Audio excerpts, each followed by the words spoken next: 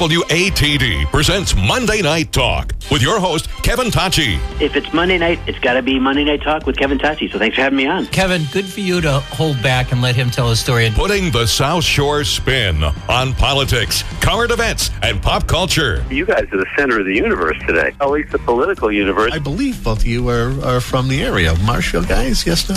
Correct, yeah. That's right. There's only one person not from Marshfield in this room right now, and it's you. It's me. I'm the outcast. Well, you've always been generous with the time. I appreciate it very much. Well, I'm honored to be on your show tonight, Kevin, with that impressive lineup you have. I believe our guest that we've been waiting for, Congressman Stephen Lynch. Kevin, good to join you. The governor of the Commonwealth, Charlie Baker. You ready? I got to tell you that it was really nice to hear Aerosmith on the intro there. You're going to be the rock and roll governor? I don't know about that, but We have Mayor Joe Sullivan joining us. Sir, how are you? Well, Kevin, very good to be with you again. Dr. Drew Pinsky. Dr. Drew, you there? I'm here. Thanks for having me. Mr. Ming Tsai, welcome to the show, sir. Hey, thanks, Kevin. Massachusetts State Auditor Suzanne Bump. Hello, Auditor. How are you? I am fine, and I'm delighted to be with you this evening. And now, your host, Kevin Tachi. Welcome and good evening. You are tuned into Monday Night Talk, coming to you live from Broadcast House, 95.9 WATD. My name, as the intro provided you, is Kevin Tachi. And we will bring you great conversation this evening, at least attempt to bring you great conversation. We'll kick things off right after we do a final traffic check on the nines. Kicking it off with the State House report. State Senator Susan Moran will be joining us. The plan was for the senator to be in studio, but she actually is attending the NDCAP meeting, that is the Nuclear Decommissioning Citizens Advisory Panel, and she'll join us from there. But we'll talk about a host of things, not only the elections that took place nearly a month ago, but the new administration coming in, holidays. How about replacing those Cape bridges? Conversation's ongoing. We'll see what it'll cost and when it'll get done, but there is a conversation going on. And then goals for her new term, for her next term, which starts in January. Following that will be Mr. Donnie Westhaver. Donnie is a gentleman who has headed up the Whitman area toy drive for many, many years. There was a little hiatus when he didn't, as he had a little bit of a health issue, but is back with a great group of folks who are looking to help families in need during the holiday season. You're going to hear a lot of that. A lot of different groups that will be featured on this radio station looking for help because times are so tough. The Whitman Area Toy Drive is one of those organizations that it will look to help people. And also give you kind of a heads up about the 7th annual Stuff a Cruiser. It isn't just a cruiser. They've also brought over an ambulance too. So you'll have an opportunity to put toys in either one of those vehicles. This will be at the Whitman Police Station. That'll be taking place this coming weekend, Sunday, December 4th. But we'll talk a little bit about what's going on this year, how they've been doing. I've interviewed Donnie a number of times talking about how they started it up, how it first began to where it is today, what some of the essential needs are. I mean, they usually do well. If you've ever had a chance to go to the Whitman VFW Pavilion, they already get the tables that are out. They actually have it all organized by age groups. And there are those groups that are tough to buy for, the tweeners, the early teenagers. We'll talk with them about that. And they don't just give away toys. There are other things as well. But Donnie will give us all those details coming up in just a bit.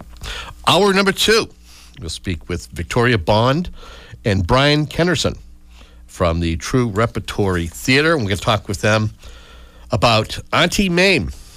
This is a live production, holiday season, taking place at the Beale House in Kingston.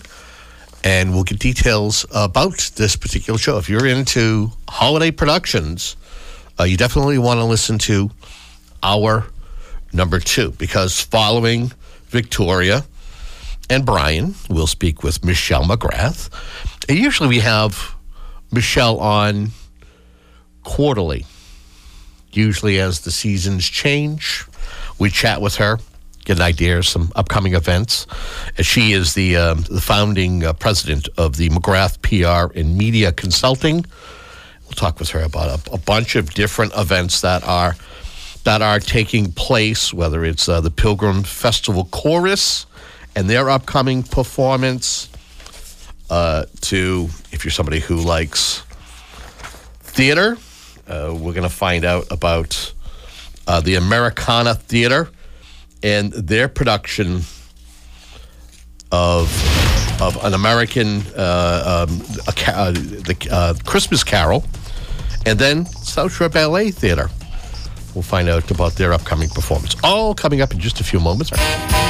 My mother started Brennan's of Plymouth Center 30 years ago. Brennan's Smoke Shop has been the South Shore stocking stuffer destination ever since. Now with 10 going on 11 locations across the South Shore, South Coast, and New Hampshire, it's easier and more convenient than ever to fill your loved one's stocking. Customers must be 21 years of age or older, and proper ID is required. Brennan's Smoke Shop, the best stocking stuffer destination in Massachusetts and New Hampshire for 30 years. We've been selling wood pipes, glass pipes, metal pipes, ceramic pipes, acrylic pipes, and the newest silicone pipes. Lighters, ashtrays, scratch tickets, humidors, grinders, cigar cutters, vaporizers, rolling machines, flavored hemp wraps, rolling papers, pipe tools, pipe lighters, smell-proof pouches, stash jars, can safes, digital scales, Zippo lighters, and the best cigars in the world. Brennan's Smoke Shop, wishing you a happy and safe holiday season. This is Monday Night Talk with your host, Kevin Tachi. We kick things off with the State House report, a staple of this radio program, as we're able to speak with the various legislators who represent you here on the South Shore, and even from time to time we can speak to the constitutional officers.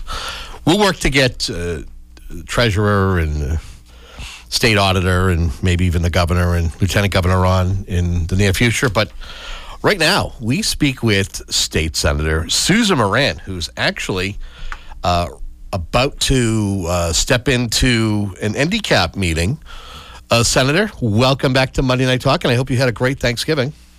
Oh, you too, Kevin. So happy to be here. So what's on the docket this evening for the Nuclear Decommissioning Citizens Advisory Panel? So the agenda provides that there'll be an update from Holtec in terms of its plans and options, and so I'm interested to see where that is rounded, because you know that they had previously agreed to sort of a stay of all action during the year 2022. So we've been working hard with the legislative delegation and with the federal delegation to really look at what the Attorney General is planning with respect to that memorandum that governs the operations, and look at the EPA permit. And in the meantime, I also filed some legislation. So that is another topic that is kind of been of concern most recently, because after the governor vetoed the legislation, we now have to, kind of look at next steps. This was legislation I think you and I talked about at some point, which would create a commission, including citizens, appointees from the House and the Senate, the governor's office, to look at both the public health and kind of environmental, situation of decommissioning Holtec, and that there would actually be hearings in 4 different locations, which would cover a wide geographical area, including the Cape, which is, of course, going to be affected just as Plymouth has. and will be when the decommissioning moves forward. And we did a lot of groundwork here. Rep. Lenatra, Rep. Noratori, we all got together. We ran it by the committees. We, made sure the administration was well aware of what we were doing. We asked for comments. And then it passed with flying colors, both the House and the Senate. And then at the last minute, surprisingly, the governor vetoed the bill. So we're looking at and following up with the administration on those issues. One of the good things moving forward is that with the new administration, Governor Healy to be, we believe that this will get a quick start at review as soon as we get it in position with the new administration, as the Attorney General has been very familiar with our actions and we've had legislative meetings, in fact, every 6 weeks or so for the legislature and delegations on both sides of the canal, including administration, DEP, DPH, federal representatives, as well as Attorney General. And we're going to continue to meet together so that we have a transparent and safe process for this decommissioning. Senator, did the administration give plausible reasons why it was vetoed, and is there enough time on the clock to make another push, or is it dead in the water? Well, there will be another push. Question is, will it be this year or next year? Mm-hmm. And we're looking at all options. My read of the governor's reasons were the fact that, there's already a process. But, of course, that's been the issue from day one, that it's not been a sufficiently transparent and public process. And this would be a real opportunity for advocates, scientists, people that are interested in public health, people that that earn their living in the water, such as lobster and shellfish people and any kind of marine operation, would all get to participate in the hearings, raise their concerns so that they could be covered. There are a myriad of chemicals that could be involved. As an analogy, when you look at the PFAS situation, we're learning about that every day. And so this is a similar health concerns. And so I think the bottom line here is that, we're not giving up. We're not going to allow one drop of radioactive material into Cape Cod Bay. And we have a process that is laid out in this legislation to be followed, and we hope to get it passed as it did pass through the legislature with the next governor. I'm going to use a Simon and Garfunkel analogy or segue per se, bridge over troubled waters here. Can we talk a little bit about the two bridges and the conversation about replacing the two Cape bridges? Where do things stand with that? Well, that is moving forward pretty much as expected. There was most recently, November 17, a meeting of about 160 residents with respect to the potential plan and comments to ensure cross-canal mobility and accessibility between the Cape and Islands and the rest of Massachusetts. The Army Corps of Engineers has been doing data collection, pilot soil investments, analyzed bridges of various types along with traffic and future safety analysis. And they've come down to presenting really three types. One of them is described as a concrete girder. The next is a cable stayed bridge, and then the third one is an arch style. The current bridge is most like the arch style that's proposed, those iconic archways. And so the Army Corps is out just getting needed, public comment and involvement. They've laid out what the general construction sequence will be. They're going to first construct bridge number one, of the two twin bridges. The second thing they'll do is demolish that existing bridge and redirect traffic onto the new bridge. And then they're going to construct the second twin bridge. And the final twin bridge, one will have traffic that will travel off the Cape.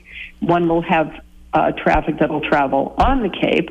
And there'll be pedestrian access and bike access maintained throughout the process. So you can see the design really addresses many of the public concerns about any sort of emergency exit off the Cape, for example, because what they'd be able to do is change the traffic flow, because they would have now a total of 4 bridges where they could have two of the, all 4, in fact, going one way if there was an emergency situation. So that's one of the goals that's been really long time needed.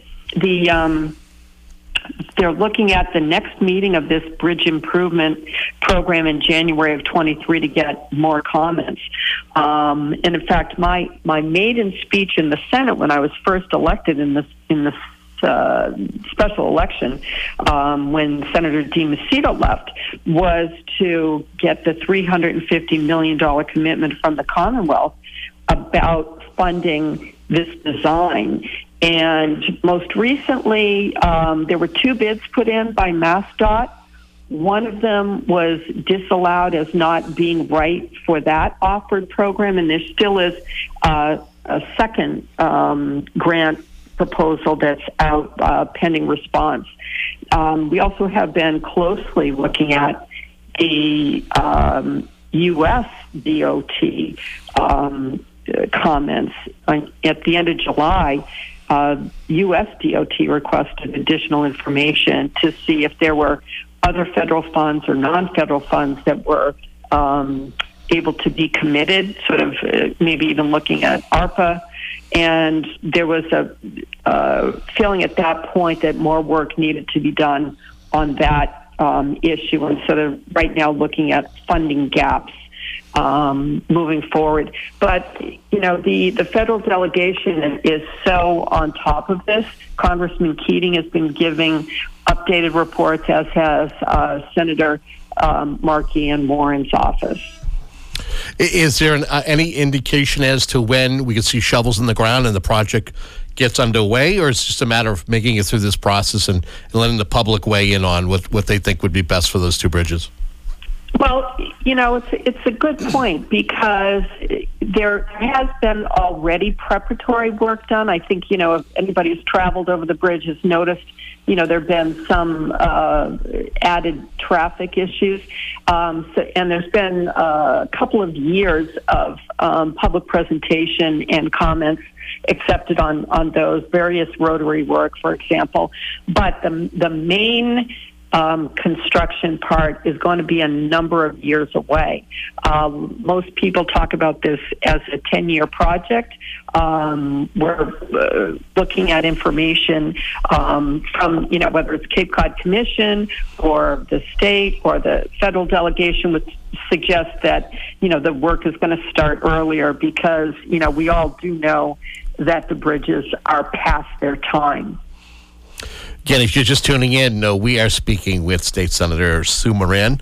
She is our guest, and I want to take a moment to congratulate you on being reelected, and talk to me, if you will, about what are you setting for goals for the new term? Is it too early to ask you that, or is this something that you've been kind of jotting down leading up to being sworn in January? Well, you know, it's something that our team is continuously thinking about, because we are, as a matter of course, working with constituents and looking at improvements, and especially with the economy having taken such a hit from COVID. We came very close at the end of the last session to getting the lion's share of our child care bill passed.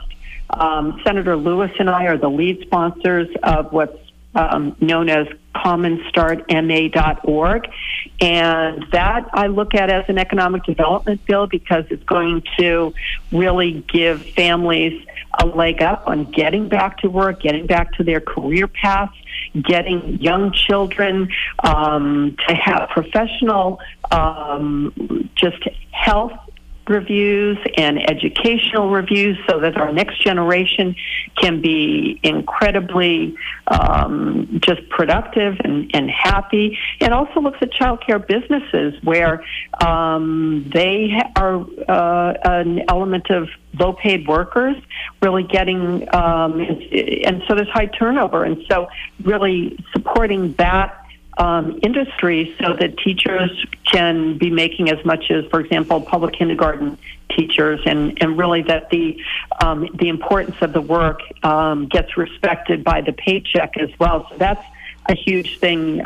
We've got the studies done, and we're ready to close that right as we get going. And, we also look at got great collaboration with a new administration coming in. We've had a House and Senate Democrat majority with a Republican governor, and we've done some good things. And now with the Democratic governor, lieutenant governor, we're looking at perhaps some, even more productivity. Just to give you an example of the collaboration of the Healey-Driscoll transition, I today, as a legislative leader, got a solicitation to collaborate, and the forms, just really send us your ideas, and as legislators, how do you want to participate? How do you want to contribute? The various priority areas that the Healey and Driscoll team are setting forth are 6. One of them is abundant affordable housing. The next one relates to transportation, and they call it how we get around. The third one is thriving youth and young adults. My child care bill would fit right in there. The fourth one is jobs and a flourishing economy for all. Climate readiness, resilience, and adaptation is the 5th, and the last one is safe and healthy communities for all ages. And so you can see that the Healey administration has its work cut out for it, but at the same time is not going to try to superimpose programs that are more fit for Boston on areas such as the Plymouth Barnstable district, which have some rural communities, for example, which have, many ocean-facing communities. So there's going to be an opportunity, I think, to right size.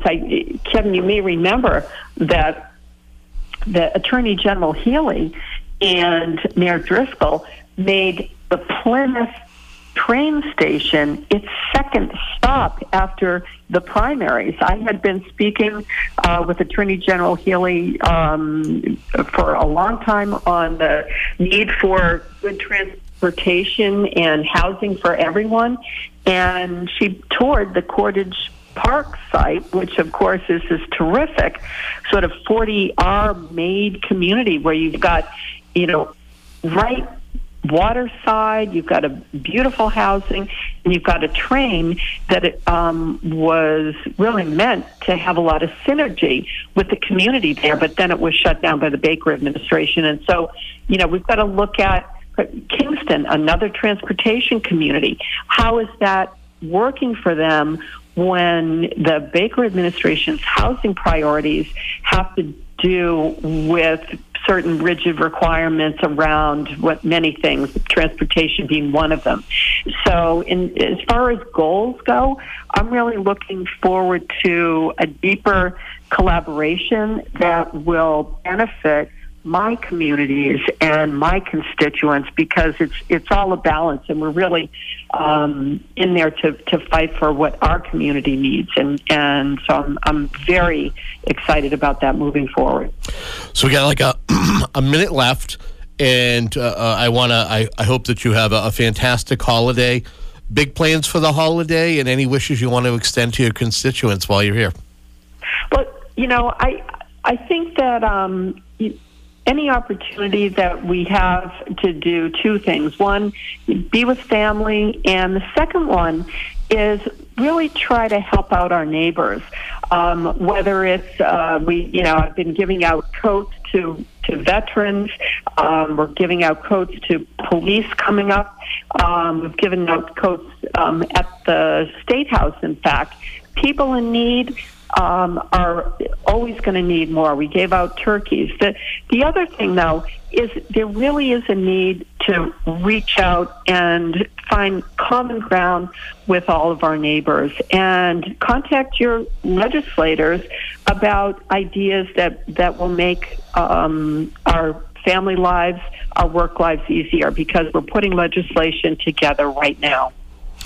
Well, we want to thank you so much for joining us, and we look forward to hearing from you more in the new year and during your new term. And again, if constituents want to reach out to you for assistance or just to check in, how can they do that? The best way is email. It's on the State House website. And I want to thank you, Kevin and WATD. You guys do a terrific job of reaching folks. And I'm just really grateful to have been reelected and able to complete the work that I started. There she is, State Senator Susan Moran, joining us from the NDCAP meetings, and we'll have her back on in 2023. We're going to step aside. When we come back, we're going to talk toys for one and all. Whitman Area Toy Drive with Donnie Westhaver. You're tuned into Monday Night Talk here on 95.9 WATD. This is Monday Night Talk with your host, Kevin Tachi, on 95.9 WATD. If you want to drink, that's your business. If you want to stop, that's for Alcoholics Anonymous. AA is an inclusive fellowship of individuals all around the world. The one thing you need to ask yourself is, am I ready to do something about my drinking problem? For more information, literature, and videos about Alcoholics Anonymous, go to AA.org. To find a meeting near you, call 617-426-9444 or visit aaboston.org. Each year, about 1 out of 2 men and 1 out of 3 women will develop cancer. But there's good news. Today's cancer survival odds are much better than 2 or even 3 years ago. Things move that fast. So if you're diagnosed, be sure to have someone in your corner who is on top of all the latest cancer treatments and techniques, the latest research, the newest equipment, all the newest medicines available through clinical trials. And speaking of corners, here's more good news. Advanced cancer care is now just around the corner.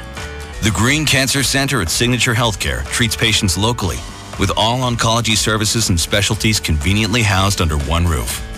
The center is affiliated with Beth Israel Deaconess Medical Center, so you'll be seen by Harvard medical faculty physicians and oncologists.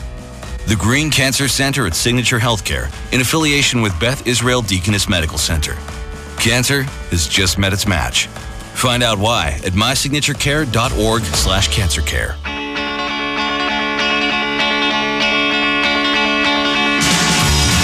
Find Monday Night Talk on Facebook and share your opinions. Go to 959WATD.com/Monday Night Talk. We now return to Kevin Tachi and Monday Night Talk. Just a quick side note, wrapping up our last conversation, the tip of the cap to Larry Nelson.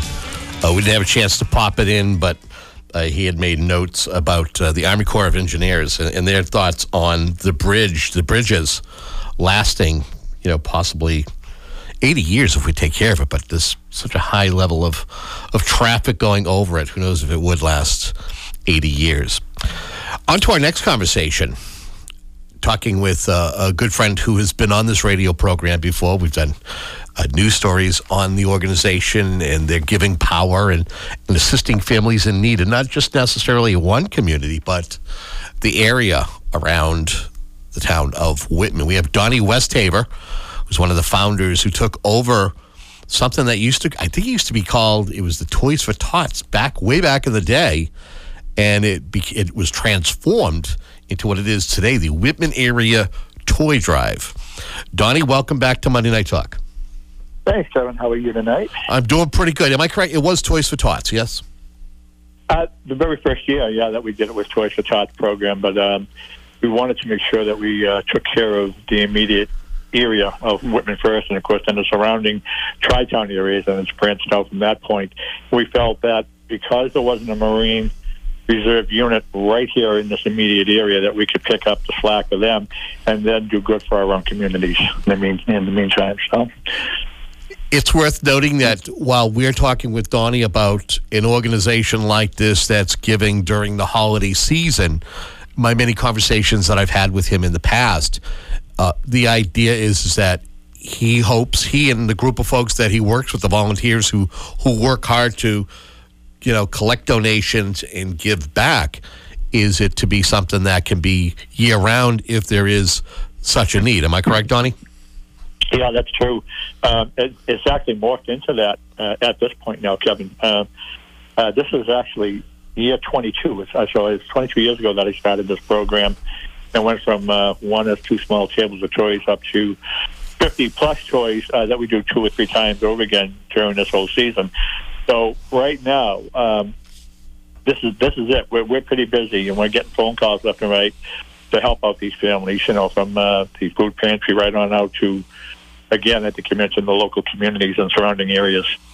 Have you seen an uptick from last year or the year before as to the need, especially knowing that we are seeing inflation, we're seeing the cost of everything going up?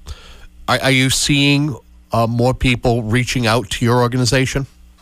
Absolutely. As a matter of fact, COVID put a big strain on everything, too. 3 years ago, Kevin, when this whole thing started, there were a lot of people out of work, as you well know. You've seen what happened to the economy and just the nation in general. And it hurt our area, had an impact in our area just as bad as any other area. A lot more folks were in need of help at that time, between businesses closing down and families just kind of really at wit's end with themselves with this whole thing. So, and the other thing that happened, as you well know, we used to let people come right down to our shop, right down at the VFW Pavilion, and go shopping for themselves. But of course, again, because of COVID, that put a strain on folks being able to come in personally and do that because they weren't allowed to touch the toys.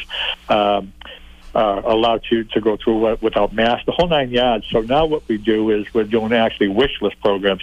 So the people call in, we'll get their names, the ages and gender of their children, and basically ask them what their wish list is, and then try to provide from that point, and then have a drive through down at the VFW Pavilion on a Saturday or a given Sunday, where last year, for instance, we had probably 100 cars on a Saturday, 100 cars on a Sunday come through, and that's from the beginning of December right on through December 25th, right on up to Christmas Day.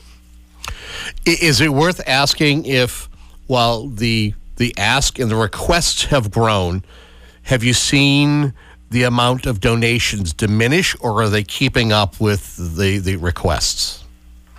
Right now, it's pretty good. It's keeping up. Like I told you, because of COVID, the first couple of years, anyway, the 20 and 21 season was a slowdown for us monetarily wise because a lot of the clubs weren't in operation. Of course, a big support is the organizations and town, the civic organizations like the KSC and VFWs, the Legions, although they weren't, they had no rentals because of COVID.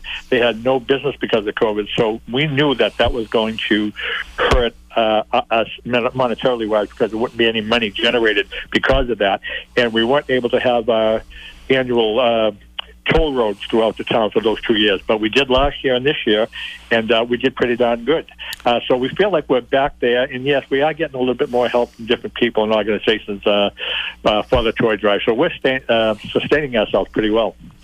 It's worth noting, and I said this to the folks prior to you coming on air with us, is that, this, even though there have been bumps in the road and small detours, your organization still thrives. There was a time where you were dealing with medical issues, and you had some of the other head elves step up and persevere and still keep going with the giving and receiving of donations as well. Yeah, thank God for that. I think some people thought when I had my physical issues that left me disabled, that was going to be the end of the toy drive. And I said, no, not at all. We have a great crew. I have my partner, Jane Ploss, stepped right up to the plate. Yep. She made sure the people down there to do what we had to do. And it's as strong today, if not even stronger than it was a couple of years ago. And I'm happy to be able to say that because we're able to take care of a lot of families this way. And I believe, from what I'm told from a lot of people from the outside, that we're probably the biggest toy drive in the South Shore area right now. We have been for a few years. No, I know the moniker says toys, but my many conversations that I've had with you is Yep. you don't necessarily just give toys. There are other things and other ways that you help families. Can you explain? Yeah, well, we do gift cards also. There's a lot of families are looking for a coat, or jackets, or a clothes in particular for their children, along with other needs that have nothing to do with toys. Mm-hmm. Of course, I didn't want to say it was a toys, clothes, food / type drive, but it's still considered the Whitman area toy drive, which it isn't always will be. But we do give out gift cards to like the Stop and Shop because one of my adages is you can't eat a toy, Kevin. So we know that the strain that's put on these families at Christmas time, that they're not even be able to afford a good, decent dinner for Christmas. So we want to be able to provide that also if the need is there for that particular family. Some families are just looking for a couple of things. Some families are just down and out, and they're looking for a lot of things. So we try to provide in every way that we can. So no, it's not just toys. It's toys, it's clothes, it's food, along with some other things, But we do the best we can. I'm sure that everybody that we do take care of are obviously grateful. I think the most heartwarming thing is the people that we've helped in the past that have gotten back on their feet and now have contributed back to the toy drive. They've given back. Again, if you're just tuning in, we are speaking with one of the lead organizers, one of the head elves of the Whitman area toy drive, as they are out there collecting donations, but they're also assisting families in need. Now, another thing that I also pointed out is I know that in past years, there's been the Whitman Police Stuff a Cruiser drive. Now it's the Whitman Police and Fire 7th Annual Stuff a Cruiser and ambulance. This will be all taking place this Sunday, December 4th from 9 a.m. to 1 p.m. That's pretty cool. It most certainly is. Matter of fact, it's the seventh annual this year now, and the fire department came on with us, I believe, last year, and they did it 1 year prior to that, and because of other cons, they weren't able to do it, but now they're back full swing with us. So it is the police, the fire, the Stuff a Cruiser. It'll be this coming Sunday, December 4th, like I said, from 9 to 1.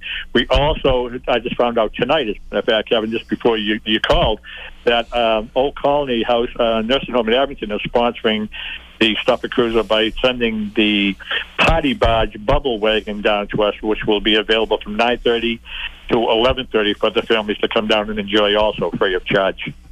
Excellent. Is there any stone that we have not turned over to talk about this particular organization and how you assist individuals in need, families in need, not only in Whitman, but in the Whitman area? No, I pretty much covered it. I think what I do try to stress, though, this time of year, and well, for the whole drive, actually, and we've done it for the last 4 or 5 years, we've stressed that we hurt in the teenage areas, like from 11 to 14, 15-year-olds. People are constantly asking us, what can we give you, or what can we get for you, or where can we most... where can we be the most help for your toy drive? And I tell them, if you can stick with the tweens, we call it tweens because it's actually 12 to 15 area. That's where we've heard as far as toys or gift cards for them is concerned. We're definitely fluent in ages 1 to 10 and maybe even 11. But after that, the tables get a little bit skimpy, so it forces us to use a lot of the gift cards that we get and try to purchase Black Friday, which we did this past Friday, and today, for that matter, get as many toys and or gifts for that age possible that we get for the money. Franklin Sporting Goods, for instance, in Avon, we get a lot of sporting goods from them, and they give us 10 cents on a dollar. For instance, if I spend $1,000 or $2,000 with them, they'll give me $4,000 or $5,000 worth of sporting goods. So that's what keeps us afloat. It's people like that help us out that makes this drive what it is. Now, is there also another adjoining organization, whether it's as far as folks who are not ambulant, who need assistance getting around? Is there also a part of maybe a sister organization? That's how to answer. I'm really not sure how to answer that question. I mean, if people can't get down there, we find a way to get to them. You know, if you ask me if people that are disabled are trying to get down to us, we do have. No. What I'm saying is are you looking to assist folks who are in need of, maybe they might be in need of a wheelchair, they might need a way of getting around as kind of an extension of the Whitman Area Toy Drive, but helping those who are not ambulant, those who need assistance to be able to get from point A to point B and can't do it with their two legs? Okay, now I understand. Yeah, where you're coming from. Yeah, I have another organization that's called Whitman Wheels for Disabled Veterans and Citizens. Okay, what I've done there is that happened. That was about 13 years. I believe it's 13 years this year. It is. My wife passed away from cancer in 2009, and the VFW put a wheelchair ramp on the house for her when she was sick. And we took the wheelchair ramp off the house, and I stored it up at the National Guard Armory, which is owned by the town now, the fire department. And they gave me a room up there to keep my goods in to help me out. And it blossomed from that point of asking for a wheelchair donation, which we had from my wife's donation. Now I get powered wheelchairs. I get manual wheelchairs, wheelchair ramps, commodes, canes, walkers, you name it.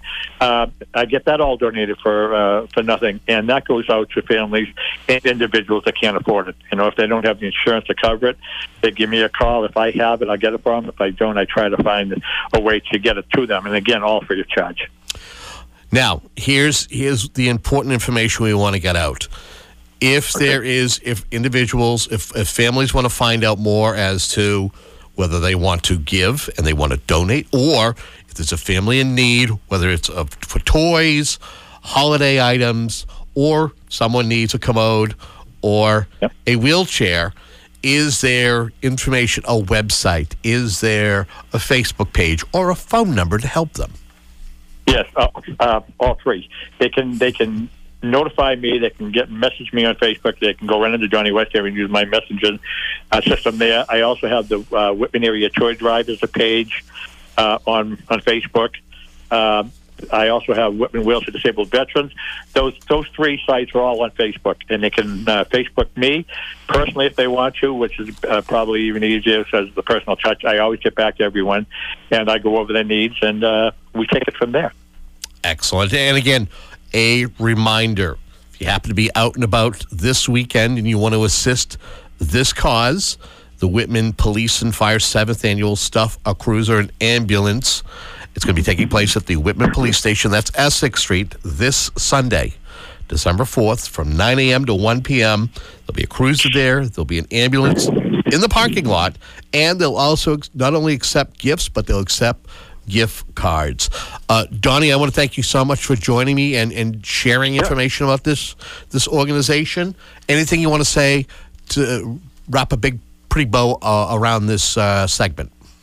Well, one thing I didn't mention was we are a 501c3 and a not-for-profit organization. Mm-hmm. We have a 5-star rating with the Attorney General's office in Boston for what we do.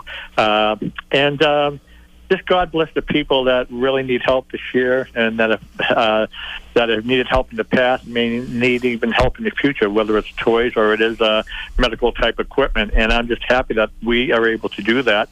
And I'm fortunate that I'm able to get around and still do what I have to do. And if somebody's in need, reach out. Well, we want to thank you, Donnie, you and all of your organizers, all the folks who are involved with the Whitman Area Toy Drive. Continued success, continued to see donations even in these tough times, and God bless you and the organization for all the people that you help. Thank you very much, Kevin. It was a pleasure talking with you. You got it. There he is, Donnie Westhaver, one of the head elves for the Whitman Area Toy Drive, our guest for this segment. Oh, my goodness. That concludes the first hour of Monday Night Talk. Where the heck did it go? Well, I'll tell you. There's another hour straight ahead. Don't go anywhere. Go grab a drink from the fridge. Sit on down and join us for hour number 2 here on 95.9 WATD. You are tuned into Monday Night Talk.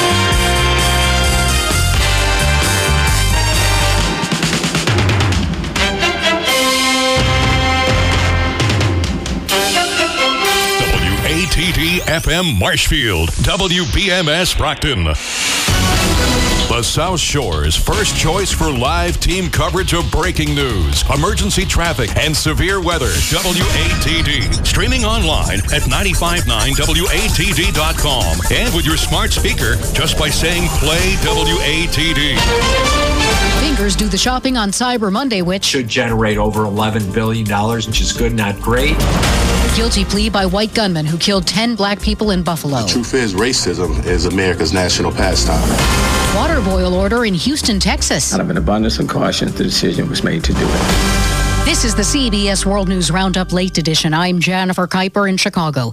We're expected to drop more than $11 billion on holiday gifts today, Cyber Monday. Analysts say there are bargains to be had. CBS News correspondent Jared Hill with Eric Matisoff of Adobe Analytics. A lot of stores received extra stock and are now willing to cut prices. Over the weekend, Adobe Analytics saw discounts of around 15% on apparel and 34% off toys. For Cyber Monday, we're expecting discounts as high as 32% on computers. Jared Hill, CBS News, New York. President Biden is calling on Congress to act to avert a possible rail strike. House Speaker Nancy Pelosi says they will take up the legislation this week. CBS's Steve Dorsey in Washington. The president wants Congress to pass legislation to block a railroad strike that could happen December 9th. Contract talks between freight rail companies and 4 unions have stalled over health care benefits and time off policies. The white gunman who killed 10 black people at a Buffalo supermarket has pleaded guilty to murder and hate-motivated terrorism charges. 19-year-old Peyton Gendry will serve a life sentence with no chance of parole. Buffalo Mayor Byron Brown says there was no question of guilt. The penalty for this horrific crime is for this individual never, ever to see the light of day again. More than 2 million people in the Houston, Texas area are under a boil water notice after a power outage at a water purification plant caused low water pressure. Tony Crawford stocked up on water at a local Walmart. We have under a boiling water thing, so I have pets, so I decided to come up here and get water. Schools were also closed today. In Hawaii, officials on the Big Island are advising people with breathing problems to stay inside because of volcanic activity. CBS's Vladimir Duthier reports. Mauna Loa started spewing lava on Sunday night for the first time in about 40 years. The National Weather Service in Honolulu says the ash fall could reach up to 1/4 of an inch on some parts of the island. Some residents have chosen to self-evacuate. Our Jim Krasula has the latest on Green Sprouts recalling more than 10,000 bottles and cups for toddlers. The Asheville, North Carolina-based company has learned that children could be exposed to material containing lead if the base breaks off. There have been 7 reports of that happening. The recalled products were available at Bye Bye Baby and Whole Food stores as well as on Amazon from January 2020 through September of this year. On Wall Street, the Dow closed down 498 points. Now this. This hour's newscast is presented by Rocket Mortgage. Need to know what it takes for a home loan to fit your budget and your family? Rocket can. Overnight into early Tuesday morning, quite a bit colder. The winds will gradually diminish under a clear sky. A low of 31. We start out freezing cold Tuesday. High pressure to the north. Sunshine, a few coastal clouds along the south shore. Chilly, a high of 44. Tuesday night, fair, and the temperature dropping into the mid and upper 30s will start to rise late at night as a stronger storm system approaches from the west and tracks to our north, keeping us on its milder side, a thickening overcast, a shower, some rain late in the day Wednesday as that storm really packs a punch with winds gusting to 50 miles an hour and higher, bringing down tree limbs, some trees, even power lines into Wednesday evening with heavy downpours, the rain ending overnight. Thursday, on this roller coaster temperature track, December arriving with a gusty wind in the Canadian air, much colder, even with some sunshine in the mid-40s. It'll feel like the mid and upper 20s. Friday, the wind gradually diminishes with sunshine, the high 45. For WATD, I'm meteorologist Rob Gilman. Invest your time in listening to Cape Retirement Radio and learn a smarter approach to investing so you can protect your future. Cape Retirement Radio, featuring Chris Letond, Thursday nights at 6:15 and Sunday mornings at 10 on 95.9 WATD.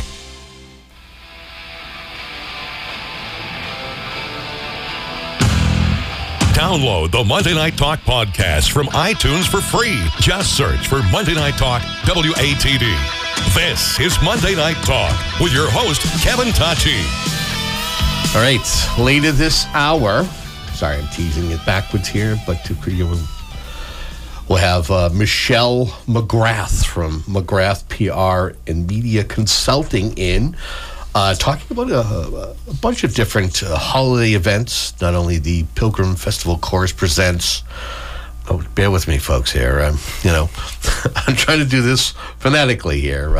Shoya Noel, doing holiday concerts, and as well as the Americana Theater Company. They can do a new spin on a holiday classic, Americana Christmas Carol. Talk about that. And if you're into ballet, the South Shore Ballet Theater presents The Nutcracker. But right now, we have a friend who's been in many, many times. She's also someone who's, her and her husband, Adam Bond, have done their own radio show from time to time, on and off. People Before Politics, yada, yada, yada. People Before Party. Oh, okay. Same thing, though, isn't it? No. But technically, yeah, you're right. People Before Party. Yes. But she is here to talk with us about Auntie Mame. This is going to be a joint production between the Rogue Theater Company. Yes. And the True Repertory Theater. So right now we're doing a little tweaking here because she can't hear in her headphones. Can you not hear? I can't hear anything. You can't hear anything. Like somebody with a bad cold. Okay. No. Is that a little bit better right there? Is it better? There you are. and she's not alone. She's got Brian Kennerson. Mm-hmm. He is here, and they are here to talk a little bit about the upcoming production of Auntie Mame. And there's a story we've had Victoria on to talk about how special this show is. Mm-hmm. And now, I believe the last time you were here. Yes. We promoted the show. Yes. But this dastardly pandemic somehow intervened. It did.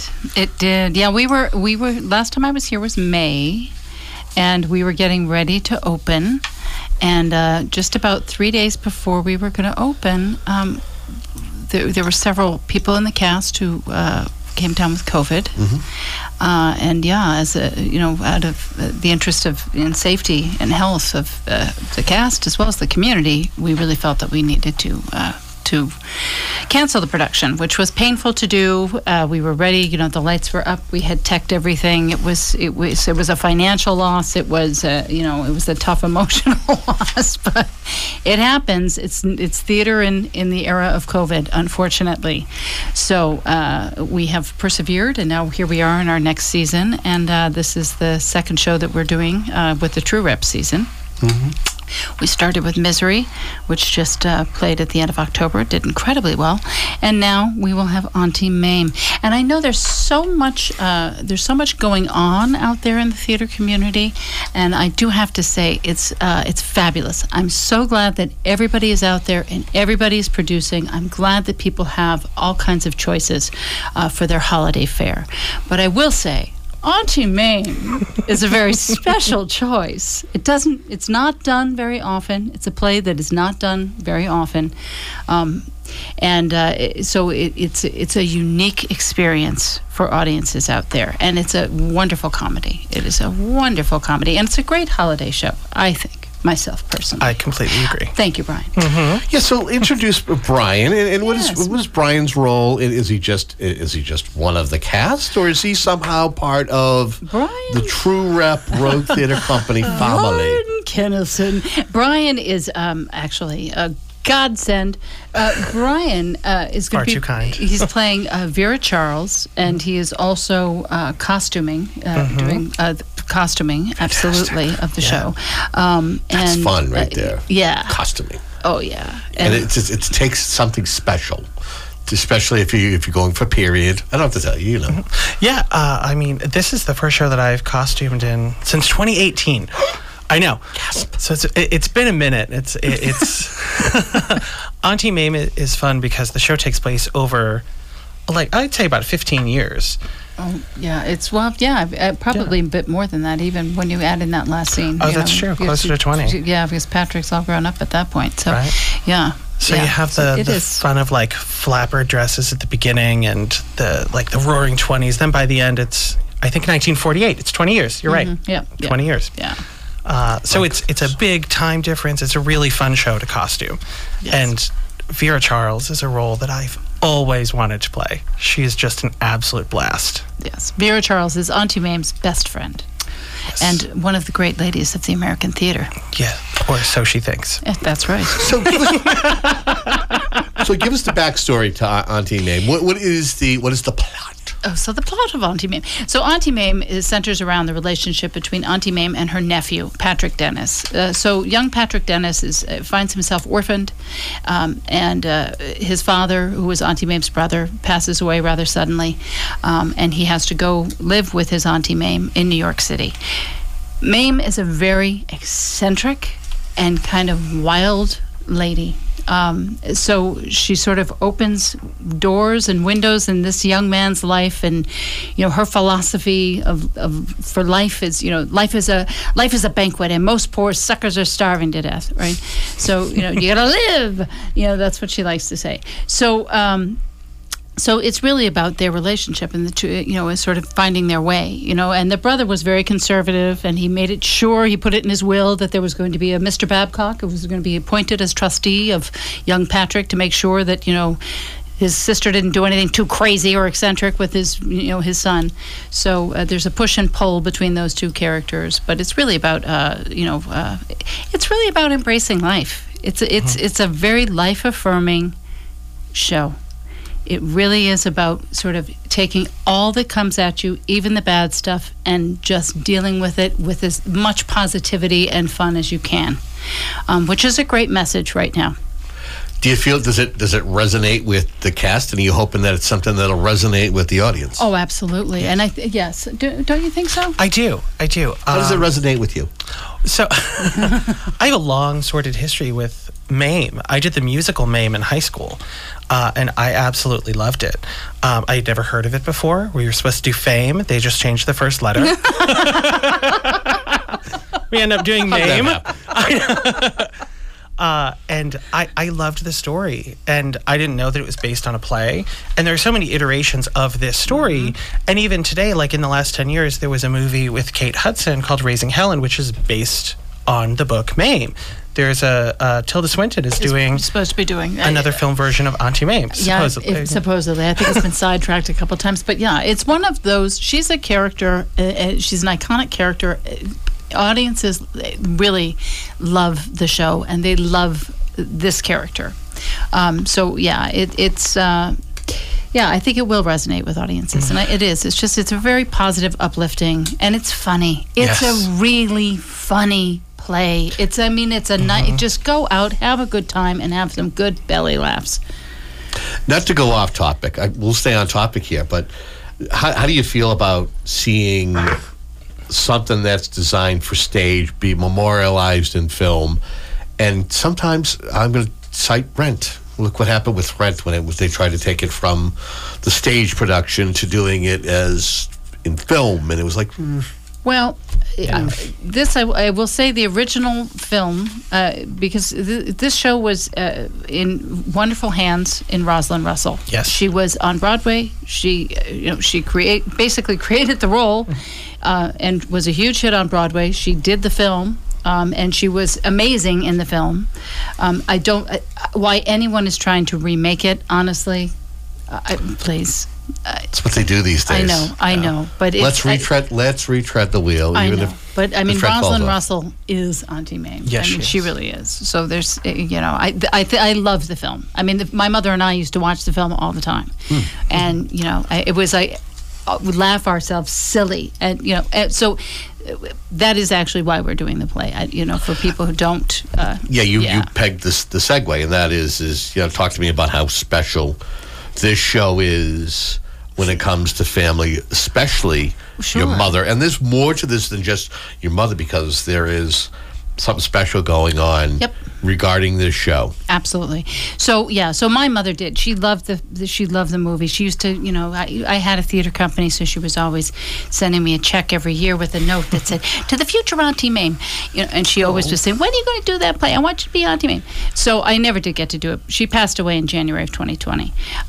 So we are actually going to be taking $5 of every ticket and donating it to Beth Israel Deaconess Plymouth, their senior behavioral health unit, which is where my mother was when she passed.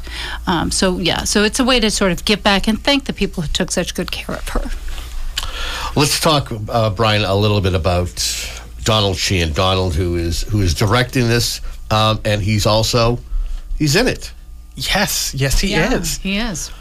So Donald is the founder of True Repertory Theater. Correct. I met Donald in 2016.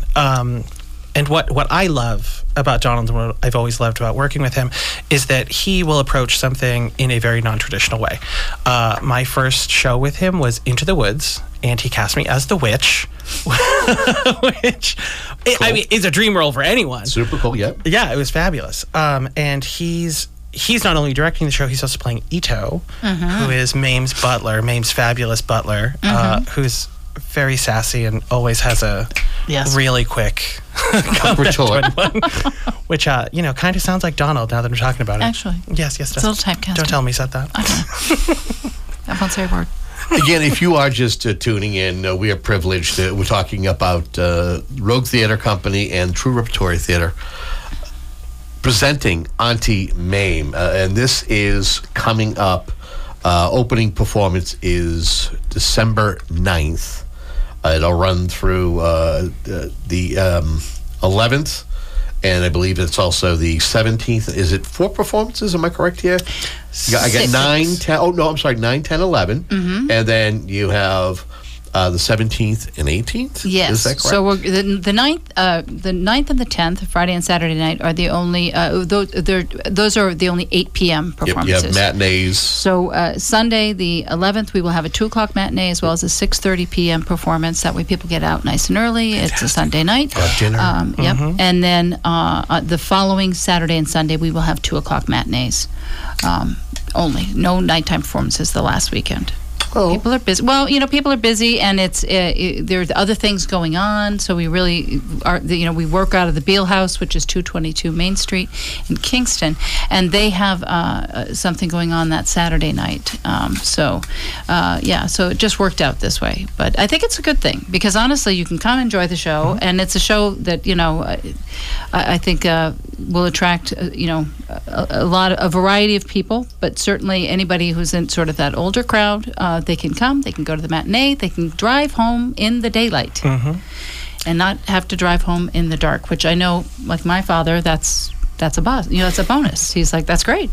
I can go to the matinee. So, it's fantastic. Yeah. And some folks maybe, again, go out to dinner afterwards. Absolutely. It's not a bad idea. Absolutely. Make a whole day of it, right? Again, voice of Victoria Bond, who will be starring as Auntie Mame, and Brian Kennerson, who's also here, as he's got a role in it, also going to be the costumer for this particular production. How has it been coming along as far as the cast, because every cast is unique unto itself. I do see a returning name, and I see a lot of South Shore folks who are part of this production. Yes, there are folks from Dorchester, from Quincy, from all over the South Shore. Yep. And it's a great cast of people, honestly. Such talented. There's just a tremendous amount of talent. And a lot of these people were in the May production. Some of them weren't in the May production, like Brian. So and people have switched parts from May to now, but it's all worked out in such a lovely way. And I think everybody, honestly, is just having a lot of fun. Yes. I really would say that to me is the most what I'm enjoying the most is everybody's really having a good time. You know, we had a tech day yesterday where we were building the set, and everybody was in the room. Everybody was doing something, you know. And actually, while I'm on that point, I want to thank the Lowe's in Kingston, because they really came through for us and donated some materials that we needed to help build our set. So I just want to mention the good people at Lowe's, because they really helped us out. Well, again, over the years I've done community theater. It's been a long time because I work one too many jobs and don't sleep as well as I used to. But there's nothing like a community production getting together, and it's from being the auditions to, doing the blocking to, getting fit for your costume to helping to paint the set or, being a part of that, and who's going to be backstage and make sure the props are getting in the right hands and they're going to be out there. It really is all hands pulling in the same direction, working together to put on a performance that will be memorable for folks to remember for years to come. Remember when we went and saw Team AIM over at the Beale House? Absolutely. No, it's true. And, that we've got some folks that have volunteered their time that, some people that have never been involved with theater before. My nephew, Andrew, who I'm going to give a big shout out to, Andrew Canale, who, he's helping, he was out helping build sets. And he said to me after yesterday, he said, I can't believe how much work goes into a show. He's like, I had no idea. And most people don't. You go, you see, it's a nice set, and you think, it just came that way. Sure. No. Yeah. Now, does True Repertory, do you strike the set after the last show, or do you wait a couple of days and then take it down? That's a great question. It really depends on our schedule and whether or not we've got the truck and whether or not we can get it over to the storage space. Okay. Sometimes we wait a couple of days, but it all gets struck. It just may be in the side of the room waiting, until we can get the truck to take it to the storage space. So, yeah. I asked because, I've been a part of productions where once I got my costume off and we all did the bows, it was like, all right, grab a hammer, let's go. We're taking this thing down because it's going to be, this space is going to be used tomorrow morning. Right. Absolutely. That does happen. And it's kind of heartbreaking how quickly it goes. I think it's also worth noting, and Brian, you're welcome to speak to this. We can go into Boston and see a fantastic show, spend all that money, not only for the tickets, but also to park, and probably have to walk a few blocks. How great is it to have such a great theater community here in the South Shore? It's fabulous. There's such great theater on the South Shore of Massachusetts. And I missed it. I lived in New York for a little while, and I moved back during the pandemic. So this is my first foray, back into theater in a really long time. And it's great. I've been to see a couple shows here in the area, and it's fabulous to see groups that I worked with years ago, they're back, and to see friends performing, and now to be part of this show. What makes this one so special to me, if I may, is that it really is an ensemble. Yes. This is a show with 42 characters. We have 12 actors. Holy cow. Playing all of these characters. Yeah. It's fantastic. It is. It's amazing. Yeah. It's amazing. Everybody is so talented. It's great. Yeah, it's wild. Yeah. I mean, they can walk off as one person and then come back 2 minutes later as somebody totally different, which is great. It's a lot of fun. Are you like me if you go to a production, regardless if it's a theater performance or music, and knowing that you were somebody you've been on stage, or you've been backstage, Do you watch all the things that are going on, or do you sink yourself into the performance? What kind of a person are you? I try to just sit back and watch the story. I can't do it. I watch things. I'll notice things, and it just. Yeah, but if I see a petticoat under a hemline, I'm like, oh. Why? Why? That doesn't belong there. She's kicking her face, but I can see that petticoat. Yeah, you'd enjoy this production. Yeah. We're bringing back a bit of the Greek tradition of theater with our set. Well, now I know that. Now, is this do you have different set pieces that you'll have to move around throughout, or is it one of the challenges? One act? All right, so one of the challenges of Mame, there's several challenges with the show Auntie Mame. She's a wealthy woman who loves fashion. She's got a ton of costumes. She's got she's got taste, where she's changing her apartment every 10 minutes. She travels to all these different locations. So set-wise, you've got to change that set. So it really was a challenge for us to try and figure out how we were going to do that. And we have come up with I think a really interesting way of handling it. And I think that's all that I'll say. And people have to come and see how it works. Yeah. Yes. It is.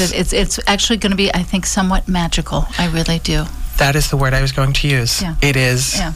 Seeing it come together yesterday, I was like, this is magic. Yeah. It is. It is. Now, I believe that you are going to you're going to whet their appetite. Okay. Right? Give a little bit of a theatrical appetizer, and you are actually going to do do you want to set up this scene that you and Brian are going to do? We're just going to do part of a scene, between Auntie Mame and her best friend Vera Charles. Vera. Yes. Before this scene, Vera and Auntie have spent the night before partying quite a bit, and as Auntie likes to say, your auntie's hung. so she's got a bit of a head on. It's 2 PM, and she gets a phone call from Mr. Babcock, the trustee, that she has skillfully been avoiding for days, and he wants to come and talk to her about young Patrick's education. So that's where we'll pick the scene up with that phone call. All right, so here you have it, a scene from Auntie Mame with Victoria Bond and Brian Kennerson. Take it away. Oh, hello, Mr. Babcock. Well, how nice it is to hear your voice at long last. Well, I, too, am looking forward with anticipation to meeting you. Oh, the little lad is fine. He's just fine. Well, he, too, can't wait to meet you. Please do stop by, Mr. Babcock, any time. In how many minutes? Well, yes, 57th Street is right in my neck of the woods. Spitting distance? How vivid. Come right along. Well, then you can join me for breakfast. Tea. Number 3, Beekman Place. Right away. Vera! Oh, get in here. Did you call me, darling? Oh, I'm about to be attacked by the Knickerbocker Bank. Oh, that's lovely. Why in hell did you let that flaming footman sleep in my best l'enfant? Oh, he tried to get it off you, but you bit him. Oh. Patrick's trustee is on his way over here. It's ruined. Absolutely ruined. Some hideous creature who's coming here to thwart all of the plans I've made for the boys' cultural enlargement. He's coming here in the middle of the night?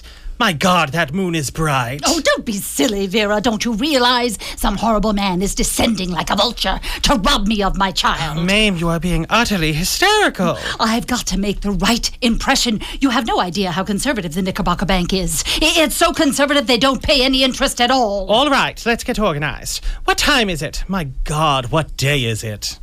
Blessed Mother of Maud Adams. I was due at the Theatre Guild an hour ago. Oh, you can't desert me in my predicament, Vera.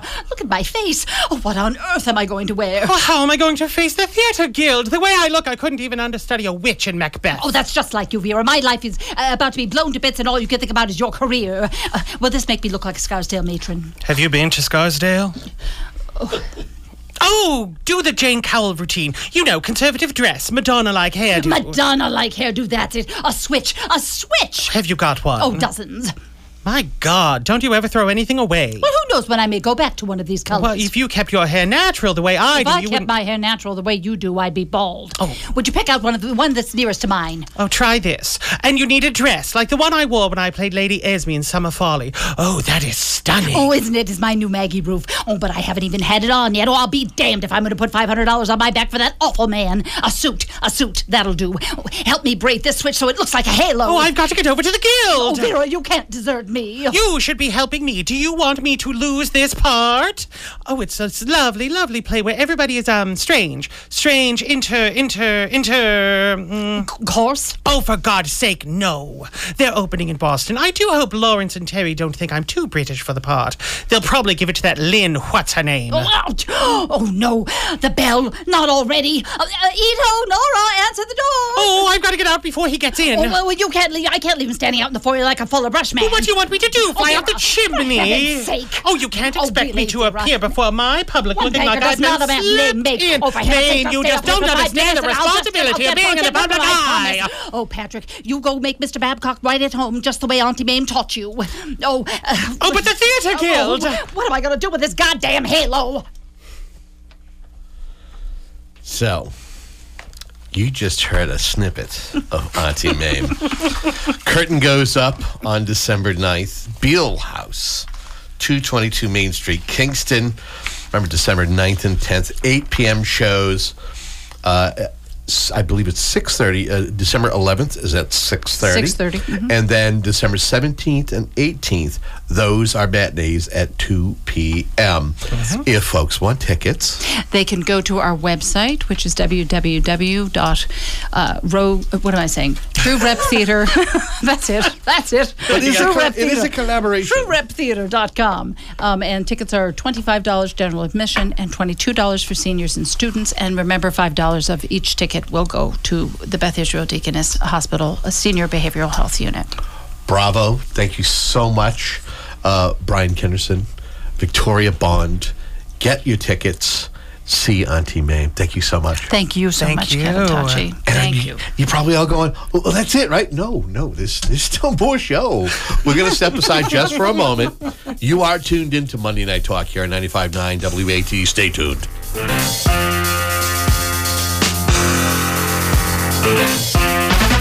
This is Monday Night Talk with your host, Kevin Tachi, on 95.9 WATD. You like my new car? Well, I like that new car smell. What is that infernal binging? Oh, it's part of the driver assist. Standard equipment nowadays. Assist? Yeah, watch. Hey, cut that out. You're way too close. Yeah, it's telling me that. See the text? Watch out! What was that? You were driving too close. That truck snapped back a rock. And now I have a cracked windshield? You know, your mother was a way better driver assist. Please, kindly check your windshield. I'm Peter Brown from Tiny & Sons Glass. We replace your windshield and insurance pays. 1-888-64-TINIES. Just call. And thank you. Holiday well wishes and cheerful tidings are one thing, but after a year of good behavior, we're all wondering, what's in Santa's bag? Listen December 1st through the 16th for Santa and his bells, and be the correct caller to identify the toy you'll hear about in a classic commercial. And you'll get a nice new prize from your station for all seasons, 95.9 WATD.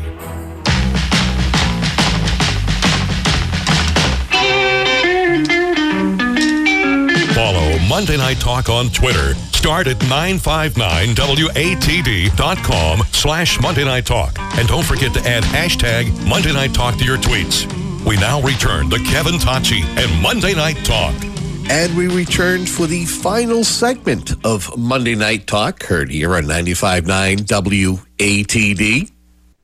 Again, hope you had a fantastic Thanksgiving holiday and extended weekend, whether you're out shopping for holidays, whatever it may be. And we are now in the full throngs of the holiday season. And why not talk about some of the great things that are happening in and around the South Shore when it comes to holiday festivities?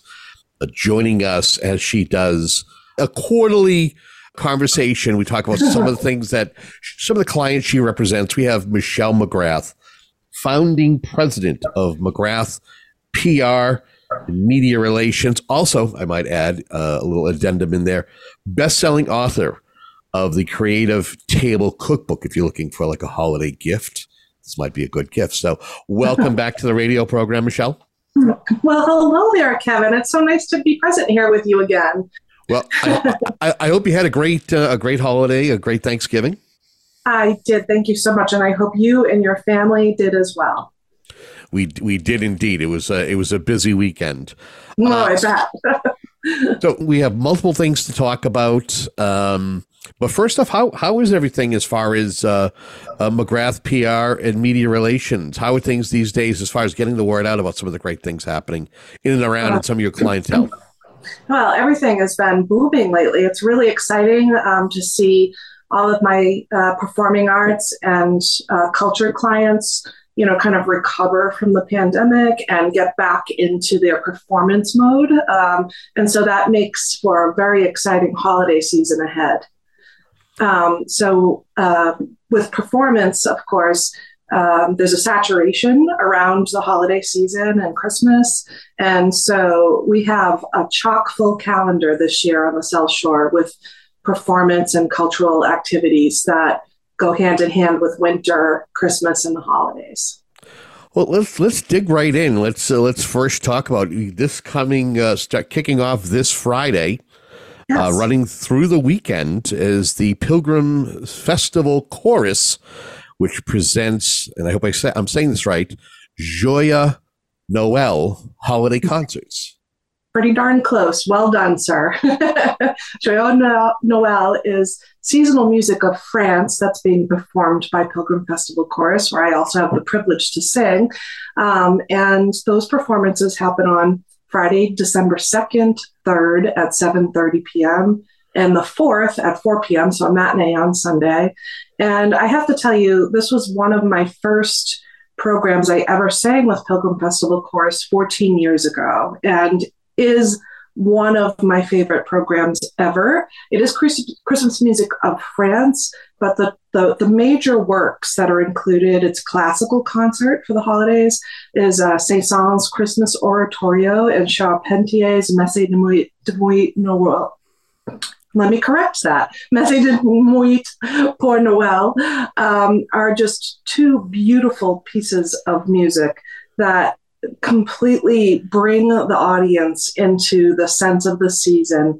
And then the performance wraps up with a selection of French Christmas carols, which you wouldn't actually consider to be French if you heard them. They're definitely very familiar music in the United States. So, such stunning work that you would really enjoy of all ages. So I highly recommend coming out for that. And that's being held at St. Bonaventure Parish in Plymouth, which is our host performance venue. And there's going to be the use of console organ and piano in that concert. It's a really wonderful program. I highly recommend it. Let's talk a little bit about the Pilgrim Festival Chorus and its artistic directors who will be leading the chorus on the 2nd, 3rd, and 4th. Sure. So Pilgrim Festival Chorus is led by William Richter, who is the conductor, and Elizabeth Riley, who is the accompanist, and they together are the artistic directors of the chorus. The chorus usually ranges in the vicinity of between 60 to 80 community singers. It is a community chorus, and it is the most beautiful music that you can have in the region. The Pilgrim Festival Chorus is the region's principal community choral ensemble. So if you have a love for choral music, this is the place to enjoy it. Let's talk a little bit about the acoustics in St. Bonaventure Parish. Sure, yeah. Because, you can have, a collective group that is tight, but I think what really is like the icing on the cake, whatever you want to use for an analogy, but I think that wherever you are holding these concerts also adds a little bit to the performance. Yeah, it's a really spectacular place. We've sung a lot of different locations, often churches, because churches by nature, architecturally, are generally built to accommodate the music that's going to occur in them. And St. Bonaventure's in particular is really beautiful with these big, tall, arched wooden structure that holds about 350 people, if I were to guess, and allows us the space and the acoustics to really round out a very rich sound. It's one of my favorite performance spaces, actually. Now, I believe, are you performing with the Pilgrim Festival Chorus for this particular concert? This is a really special one for me because it was my very first Christmas concert with Pilgrim Festival Chorus 14 years ago, and I actually am repeating the solos that I sang in that first original concert in this performance also. Is there a particular solo that you're looking forward to performing, or do we want to kind of keep that under wraps because, again, we want folks to turn out for this? Well, I will tell you, I have a few of the many solos that are across the two classical works. Luckily for me, I have the two alto solos that close the Charpentier work, which are very beautiful and wraps up kind of the classical portion of the concert. So it's a very special treat for me to be able to be, the final soloist there. And that's as part of a trio also. In the Saint Saëns piece that happens as the opener, there's a beautiful quintet. All of our soloists are drawn from the chorus for these performances, and they're very talented people. There's many music educators and singing teachers and all kinds of really high quality vocalists amongst the chorus. So we're able to draw those from the ensemble. And sometimes we also hire, soloists for very special works, but we have so many wonderful singers right now that we're able to draw them right from within the chorus. We've already caught folks' attention, and they're already trying to think of, different performances that they want to go to. And this one happens to be one they want to mark their calendar for. How about as far as information, if they want to buy tickets in advance and times that these concerts will be taking place on Friday, Saturday, and Sunday? Absolutely. So tickets are available at the door to capacity, but if you want to plan ahead to ensure that the concert is not sold out, you may visit pilgrimfestivalchorus.org, and you can either purchase from PFC members of the chorus if you happen to be a friend of one, and they will also be available at the door, as I mentioned, up to capacity. One special note to make here is that children that are age 14 and under attend all Pilgrim Festival Chorus concerts for free, which is a really nice treat, especially for large families where it's difficult for them to afford going to concerts with their entire family and to expose their children to wonderful quality music. You can just purchase a couple of adult tickets, also very affordable, at $25 for adults, $20 for seniors, and $15 for students that are over 14. And then any child under 14 attends for free. So that's a really wonderful gift.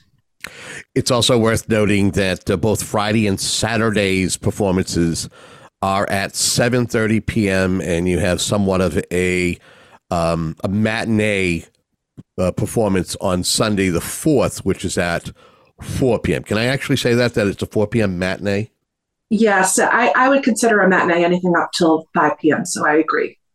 Just wanted to make sure. So again, that's the Pilgrim Festival Chorus presents Joyeux Noël, their holiday concerts taking place at St. Bonaventure Parish, 803 State Road in Plymouth. And again, we are speaking with Michelle McGrath, founding president of McGrath PR and Media Relations. And again, a best-selling author of the Creative Table Cookbook.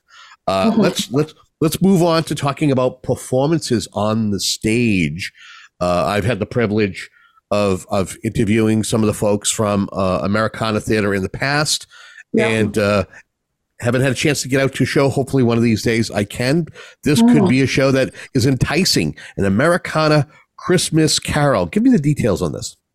Well, this is a really special treat because two of the founding artistic directors, Derek Grant Martin and Jesse Sullivan, they are very wonderful, invested, artistic people. And this is their first venture at writing a piece together to produce an original play on behalf of the company. And they're quite famous for many of their other traditional performances. They do the radio show, the Christmas radio show, frequently as a biannual performance. But this year they decided to do something original and new. So because they are known for their very engaging contact with the audience on stage, they have this wonderful way of turning their performances into sort of like a spoof or a comedy, if you will. So what they've decided to do is take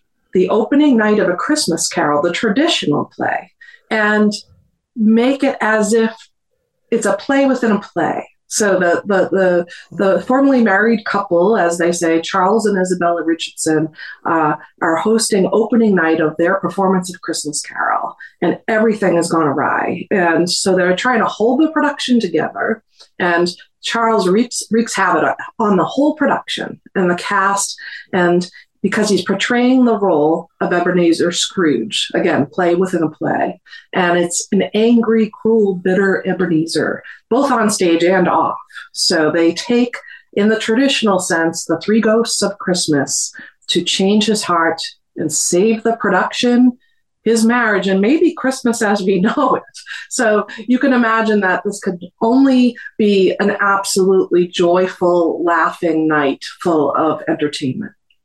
I think it's very, very creative, the whole play within a play concept. And it's almost like putting a new spin on a classic, but yet, this could become a new classic. It could. It absolutely could. And they I've seen many of their plays, and it's a wonderful client for me to have. They're just wonderful people. They really are, built from a family that's locally, and all of the friends that have put this company together. And they're very invested in making spectacular quality performances. And in this case, they often perform their holiday season productions at the Plymouth Center for the Arts. And if you're not familiar with that space, you have to go there. It's really beautiful. They recently made it fully accessible, so there's lots of changes that have happened to the building.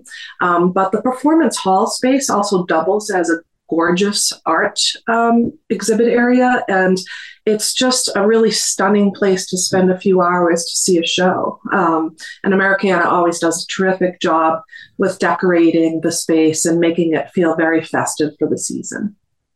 It's worth noting that this is going to be taking place from December 10th through the 18th. Is that correct? And are there differing times or any matinees that might be enticing to our listeners?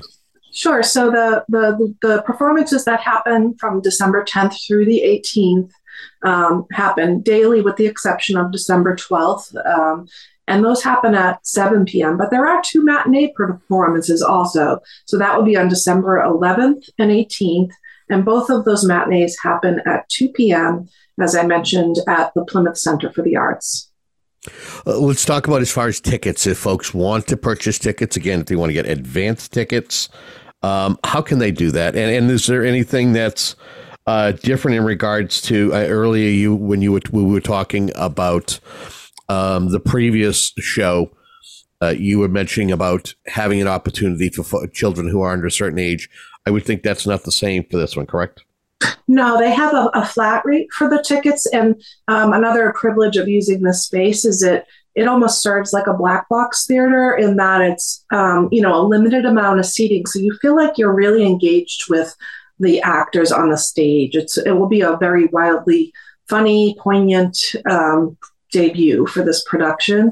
And so the rate on tickets is available right on the site, and you can visit their website at americanatheater.org and go to the tickets link.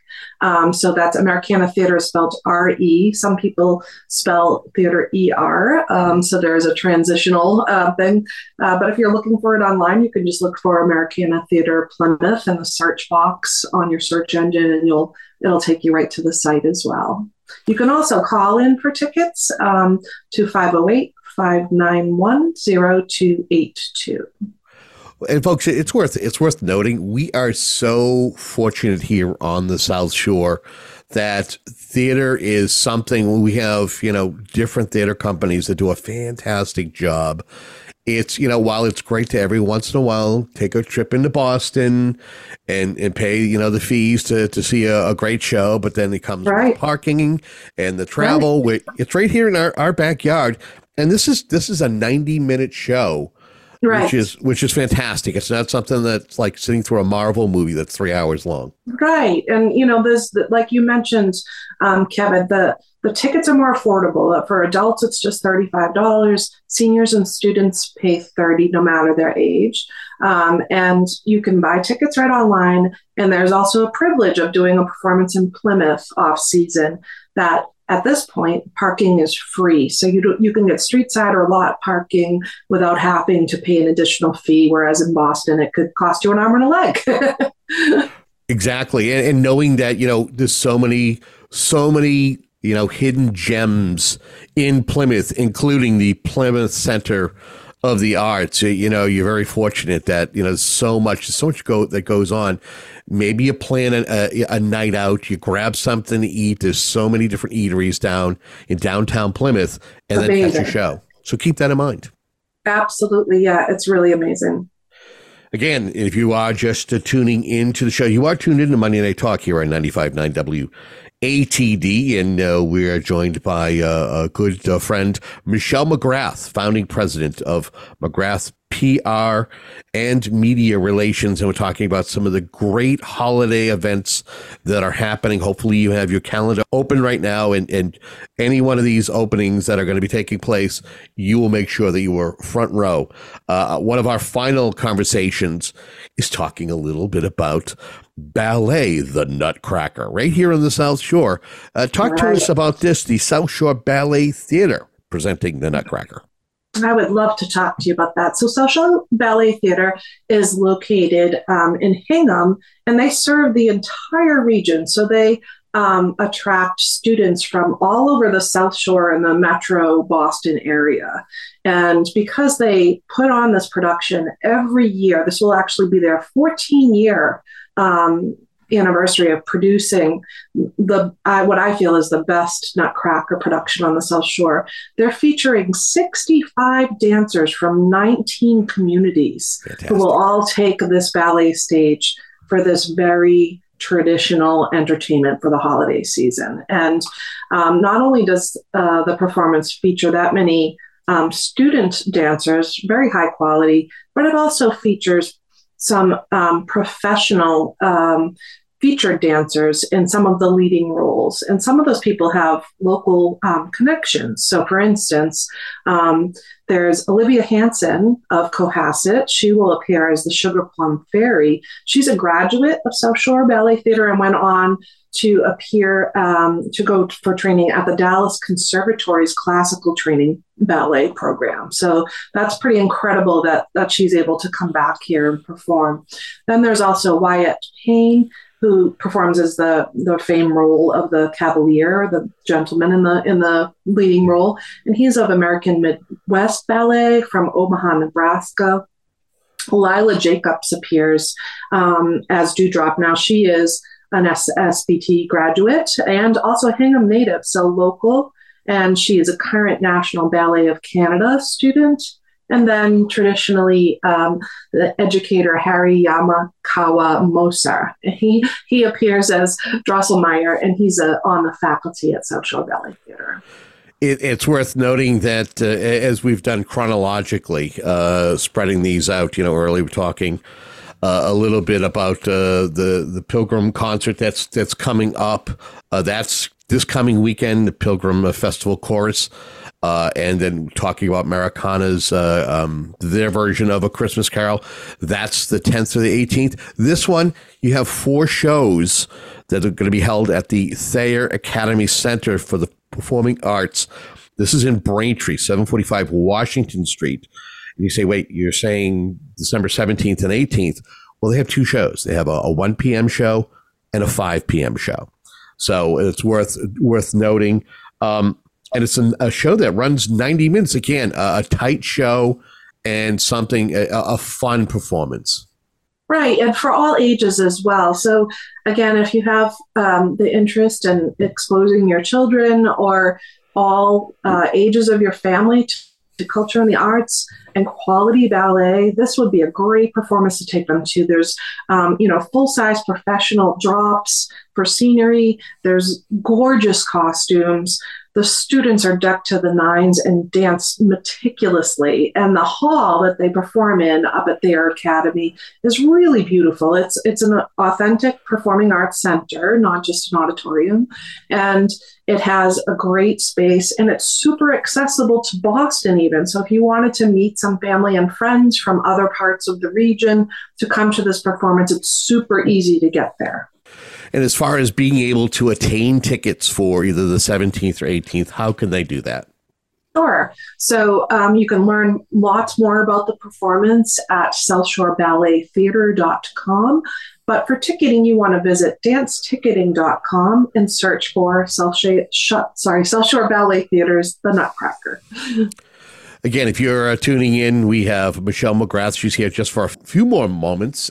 I believe that you want to touch upon a few things regarding the James Library. Yes, I would love to talk about that. So the James Library is a wonderful cultural center that's located right in the middle of Norwell, which makes it really accessible to everybody on the South Shore. It's not just a Norwell lending library. It's a cultural arts center for the whole region.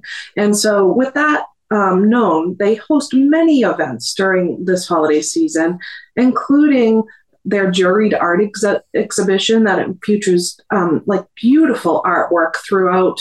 They have a wonderful exhibition center in their lower level, and they have a 3-story building, again, fully accessible with an elevator, and they have beautiful artwork hung through the entire building. They also,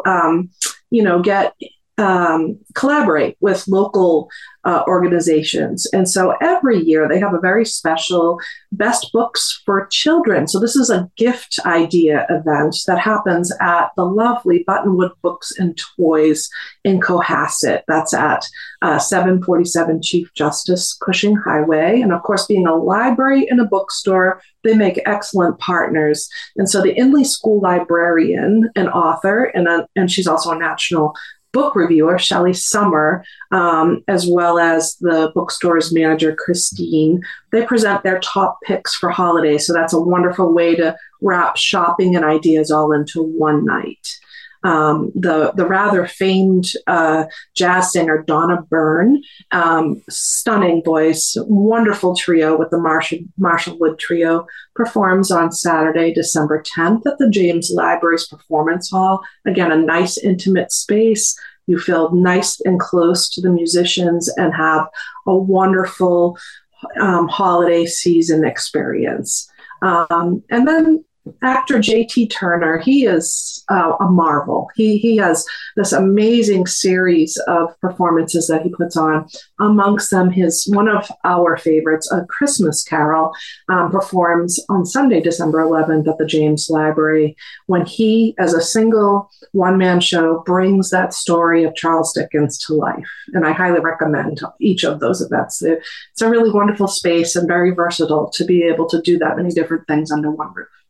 Well, we want to thank you for joining us. If folks are just tuning in and maybe they might have caught the tail end of anything we've talked about, if folks wanted to find out more of what's going on, calendar events, or maybe they might even want to purchase one of your best-selling books, as you are the author of the Creative Table Cookbook, how can they find out more information? So the best way to find more information about all of these events and many more, because we've just touched on probably a third of the events that I'm covering for the holiday season today. Correct. You can visit McGrathPR.com where all of my client culture is covered in seasonal previews. So right on the landing page, if you just look for entertainment preview for holiday and winter culture, you can get all of this information in a calendar format with all of the details and links to click through to purchase tickets or get more information. We want to thank you for joining us for this segment, and may you and yours have a great holiday season, and we'll look to talk to you probably in the new year. I would love that, Kevin, and best wishes to you and everybody at WATD as well. I'm so grateful always to the client coverage you provide and the local connections that you foster. It's really wonderful. Thank you so much, and we want to thank you, the listener, for tuning in to this evening's edition of Monday Night Talk. Until next week at 6:15 p.m., have yourself a great night.